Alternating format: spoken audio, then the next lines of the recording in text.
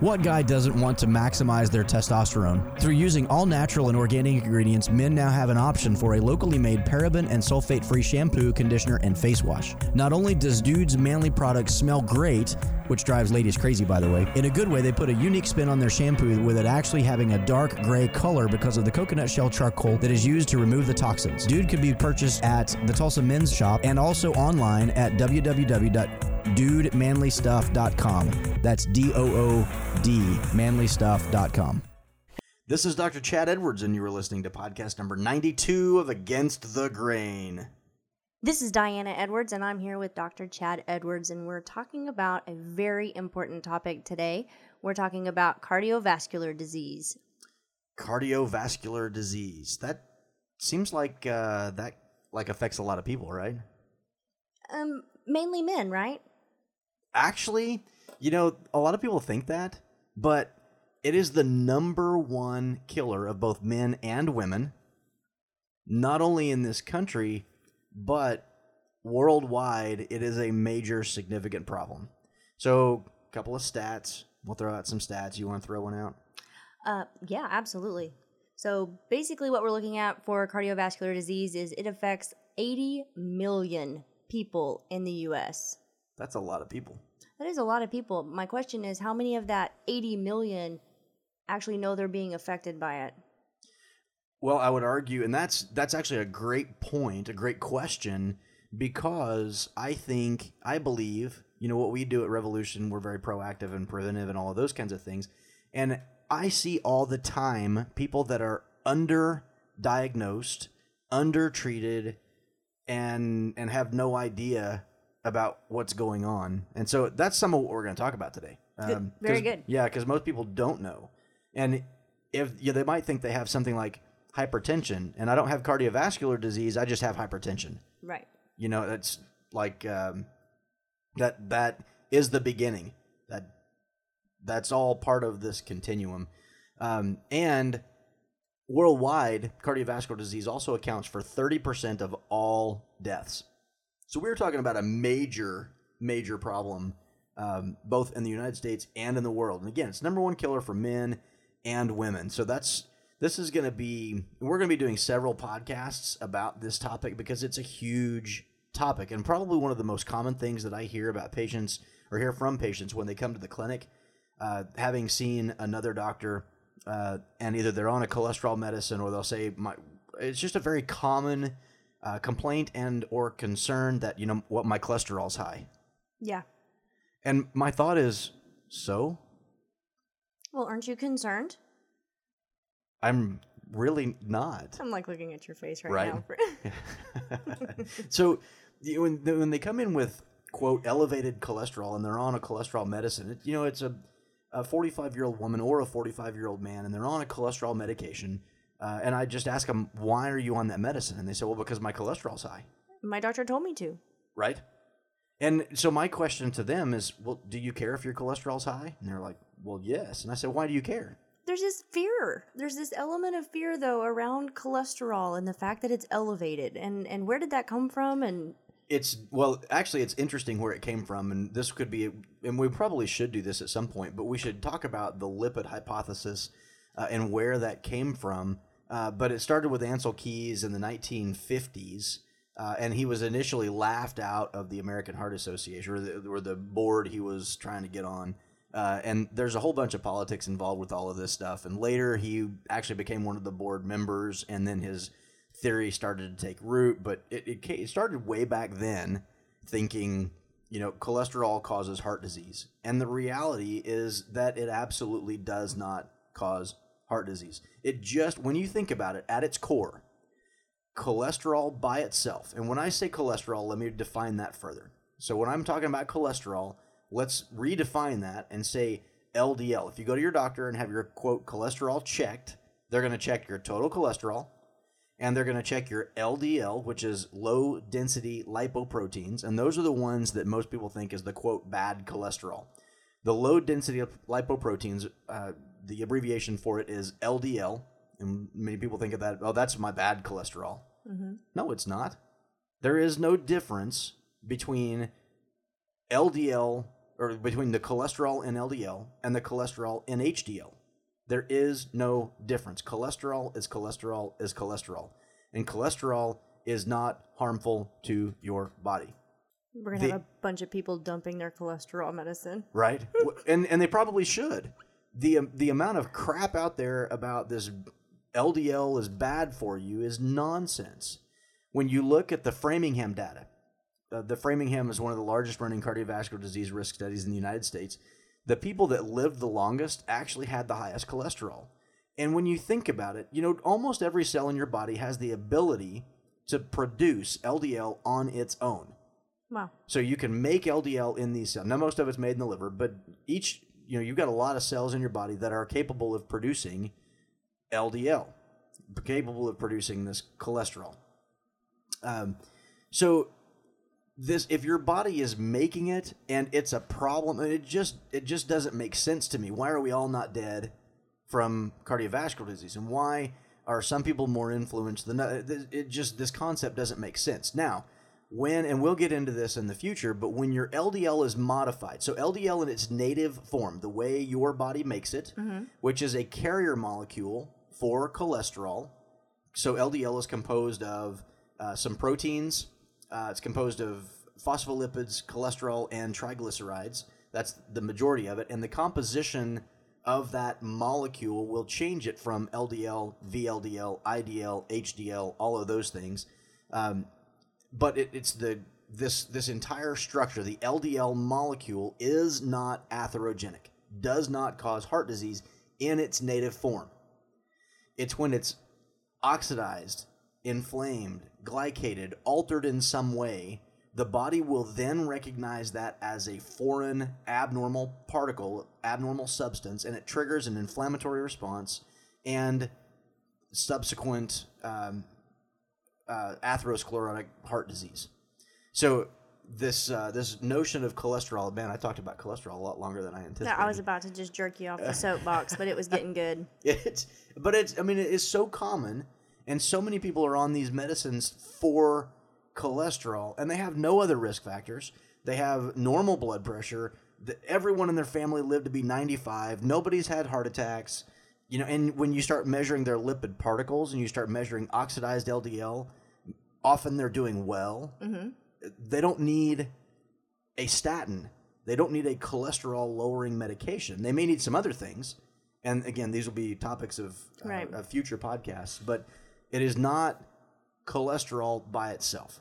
So what we're looking at today, basically, when you kind of brought up inflammation and that kind of stuff, is we're going to be looking at and trying to focus on the endothelial function and how this is a precursor to cardiovascular disease and can begin occurring many, many years before we actually have some evidence of CVD going on for a patient. Yeah, exactly. So what you're describing is endothelial function. Endothelium is, we're going to kind of talk about the endothelium, and the endothelial function is that's a major risk factor for cardiovascular disease, and it is influenced by a whole lot of things. And in fact, the traditional medical paradigm, there are 5 risk factors for cardiovascular disease, things like obesity and smoking and hypertension and lipids and things like that. So 5 traditional risk factors. Yet when you look at the literature, half of the people that go to the emergency department having a heart attack have normal lipids. We are missing a tremendous amount of patients based on our current evaluation system. In fact, we've maxed out our current evaluation system. By using these 5 risk factors, we're not doing any better. We can increase our identification and say, we've got all these people that have cardiovascular disease and we need to be aggressive with them and put them on statins. Yet the cardiovascular disease incidence hasn't decreased. We've made no effect. We've made no impact on outcomes by giving more and more and more of these medications. And we also increase side effects and all kinds of negative things at a huge cost. Absolutely. We're great at acute care, but we suck pretty big at preventative care. Absolutely. And that's something that we've talked about multiple times, that concept. So 5 traditional risk factors. The reality is that there are over 400 risk factors, and those 5 risk factors are often evaluated. We don't measure them correctly. They're mismeasured, and so we don't identify them correctly. And that we'll probably need to talk about that in the future as well. So you've got over 400 different risk factors, which means there are 400 different ways that these external influences will affect your body that increase your risk for cardiovascular disease. And again, it's things like hyperhomocysteinemia, so homocysteine and uric acid, and certainly blood pressure when measured correctly, and oxidized LDL, and these lipid particles, and smoking, and nutritional deficiencies, and environmental toxins, and there's all kinds of things that contribute to cardiovascular disease. But interestingly, the body only has 3 ways that it responds to these infinite numbers of insults, and it's what Dr. Mark Houston calls the 3 finite responses. So it's like, when I was in Iraq, we had our compound, and if the bad guys came to attack, they could launch a missile, or a rocket, I should say, which was probably the most common way that they would attack us, and certainly the only way that when I was there that they had any success with causing damage. So they will send a rocket or a couple of rockets and try and hit us. Or they could send mortars, or they could send guys to try and attack the front gate. Or just think of all the numbers of different ways that you can attack someone else. You can shoot them with a gun, you can throw a rock, you can do all these things. But imagine if our response, we only had 3 responses. Well, for us, we wanted to tailor our response to each of the different things. Well, your body only responds in 3 different ways: through inflammation, through oxidative stress, and through vascular immune response. And so those are what we call the 3 finite responses. Now, those responses are good and appropriate. That's the way the blood vessel kind of should respond, so to speak. But when that happens over and over and over again, then it eventually will cause endothelial dysfunction and cause a number of different effects, which will eventually result in cardiovascular disease, atherosclerosis, vascular smooth muscle hypertrophy, and artery stenosis, and these kinds of things. So think about it as a war between the infinite insults and the 3 finite responses, with your endothelium caught in the crossfire. So basically, when we're talking about the endothelium and what it is and where it is in your vessel. This is going to be a thin layer of cells that are stationed between the vessel itself and what we would say is the lumen, or the opening of that vessel. So where the blood goes. Yeah, where the blood is going to be going. So one of the things I think about is the endothelium lining is like the pantyhose. So you put your knee high on, or you put your pantyhose on, and that is the endothelial lining that is between your leg and the pant. So yeah, that's a great, one little layer. That's a great example, and that the vascular wall is composed of a few things. The artery wall has the adventitia, which is kind of the outermost layer, and then it's got the media and the intima, and finally the endothelium, which is this very thin, 1 cell thick layer separating kind of the blood vessel from the lumen, or the blood flow, just exactly like you said. So the pantyhose very thin, endothelium very thin, but the endothelium has incredible function. In fact, it's kind of its own organ system, or its own organ in and of itself. And we might as well go over the statistics on this now. The endothelium is the largest endocrine organ in the body, and it's even the largest organ in the body. So it's huge, much larger than we would give it credit for. So when you say endocrine, you mean that it's going to be able to respond and do things through chemical messaging? You got it. Okay. Yep, exactly. And again, a lot of people don't really think of it in that way. But it is so big that the square footage, the surface area of the endothelium is 14,000 square feet, in excess of 14,000 square feet. That is like 6.5 tennis courts. Exactly. It's huge. Huge. Good grief. And by weight, if you wanted to take all of those individual cells and just set it on a weight scale, it is 5 times the weight of the human heart. So my heart is really important connected to CVD, but at this point, when you've got 5 times the mass in my endothelial lining, my attention just shifted. Absolutely. Yeah, exactly. Because this is where all of the cardiovascular disease, well, when I say cardiovascular disease, I'm talking about atherosclerosis, heart attacks, those kinds of things. And this is where it starts. And so 5 times bigger than heart mass, that's about 2 kilograms or, almost 5 pounds. That's a lot of space for something to go wrong. Exactly. And whatever happens, you get guys that come in and they complain of erections, like they have erectile dysfunction, which, ED, interestingly, is because of endothelial dysfunction, at least, in a large portion of the population.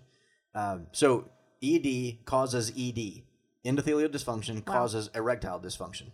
And so when you have erectile dysfunction, you almost guaranteed have endothelial dysfunction, because what's happening down there is also happening in your heart and also happening in your brain and also happening in your feet. It doesn't selectively just affect the artery in your heart.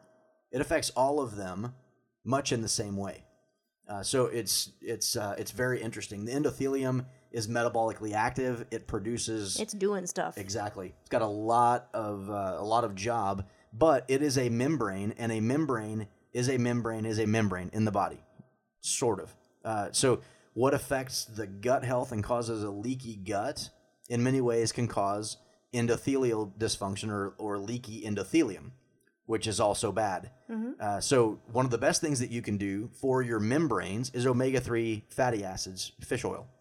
Often recommend about 4 to 5 grams per day of that, and recommend that both by nutritional supplementation, by nutrition, so eating fish, as well as nutritional supplementation. I don't think I can eat that much fish, so I'm going to want supplements. So, when we're talking about cardiovascular disease, everyone has different genetics, and some people think, I've got bad genetics, I'm going to get a heart attack. My dad had a heart attack at 40 or 45, and, my grandpa had a heart attack at 45 and all those things. And yes, there's no question family history is one of those 5 traditional risk factors, and there's no question that changes your risk. However, how much of a cardiovascular disease is genetic? Oh, only 20%. So we have a lot of grace in there. We've got a lot of room that we can control some things. Exactly. 80% of cardiovascular disease is environmental. But everyone has a different risk, and you have different genetic SNPs, or single nucleotide polymorphisms, which we just talked about on some of our last podcasts, which increase or decrease the risk of cardiovascular disease. And we can actually measure that, but we will be doing some podcasts about those genetics in the near future. This endothelial function, atherosclerosis, these kinds of things, this is an inflammatory problem involving the immune system and the blood vessels and these kinds of things. And in fact, Rudolf Virchow in 1845 identified these plaques in the arteries as an inflammatory problem. And he said, atheroma, which is the plaque, is a product of an inflammatory process within the intima. And he called this process, this plaque stuff, he called it endarteritis deformans. So an inflammatory process inside the artery that deforms it because of these plaques. So just 1 second. You're talking about inflammation a lot and an immune response. So my question, I guess, is if you have an individual who's suffering from any kind of autoimmune disorder, are they going to be more at risk? Well, by definition, there is increased inflammation, and their immune system is imbalanced, and which is causing more inflammation. So yes, that is one of the risks for increasing cardiovascular disease. Okay. That's one of the 400. One of the 400. Yes. So if you have an autoimmune problem, you have an inflammatory problem, which is causing. This is part of the getting caught in the crossfire. Okay. So short answer, yes. Okay. So the endothelium is incredibly important, and it is critical for cardiovascular disease, or at least the beginnings of cardiovascular disease. And when you have a good, healthy endothelium, you don't have a ton of cardiovascular disease. We minimize that process. When your endothelium becomes unhealthy, then that starts the process. Opens the door. Exactly. And there are a number of things that can be done to enhance the endothelial function. One of the biggest ones is nitric oxide. Nitric oxide is incredibly important, and I would argue that most people are horrifically nitric oxide deficient, and we're going to be talking about that in our next podcast. Absolutely. Real fast before we leave them, let's talk specifically about what the endothelial function is. Like, what is its job? So that they understand how important it is to make sure that it's healthy. Sure. Okay. So this one cell layer thick of the endothelium, the lining of the blood vasculature, its primary focus is to maintain vascular homeostasis. So when you go... Balance. Exactly. So when you go for a run or you go exercise, you need to increase blood flow. When you're more quiet and things like you're calm and relaxing, then you don't need your blood vessels as wide open. When you need more blood vessel, or when you need more blood volume, blood flow, you increase the size of the artery, to what we call vasodilation, and that increases blood flow. And for like your kidney function, for example, the way you affect how much urine you make is by causing the blood vessels on either side of what's called the glomerulus to open or close. You got afferent and efferent arterioles, and they will open and close to regulate blood flow and create urine and things like that. So, and that the endothelium plays an important role in that whole thing. So, just as an example of one of the many things that it does.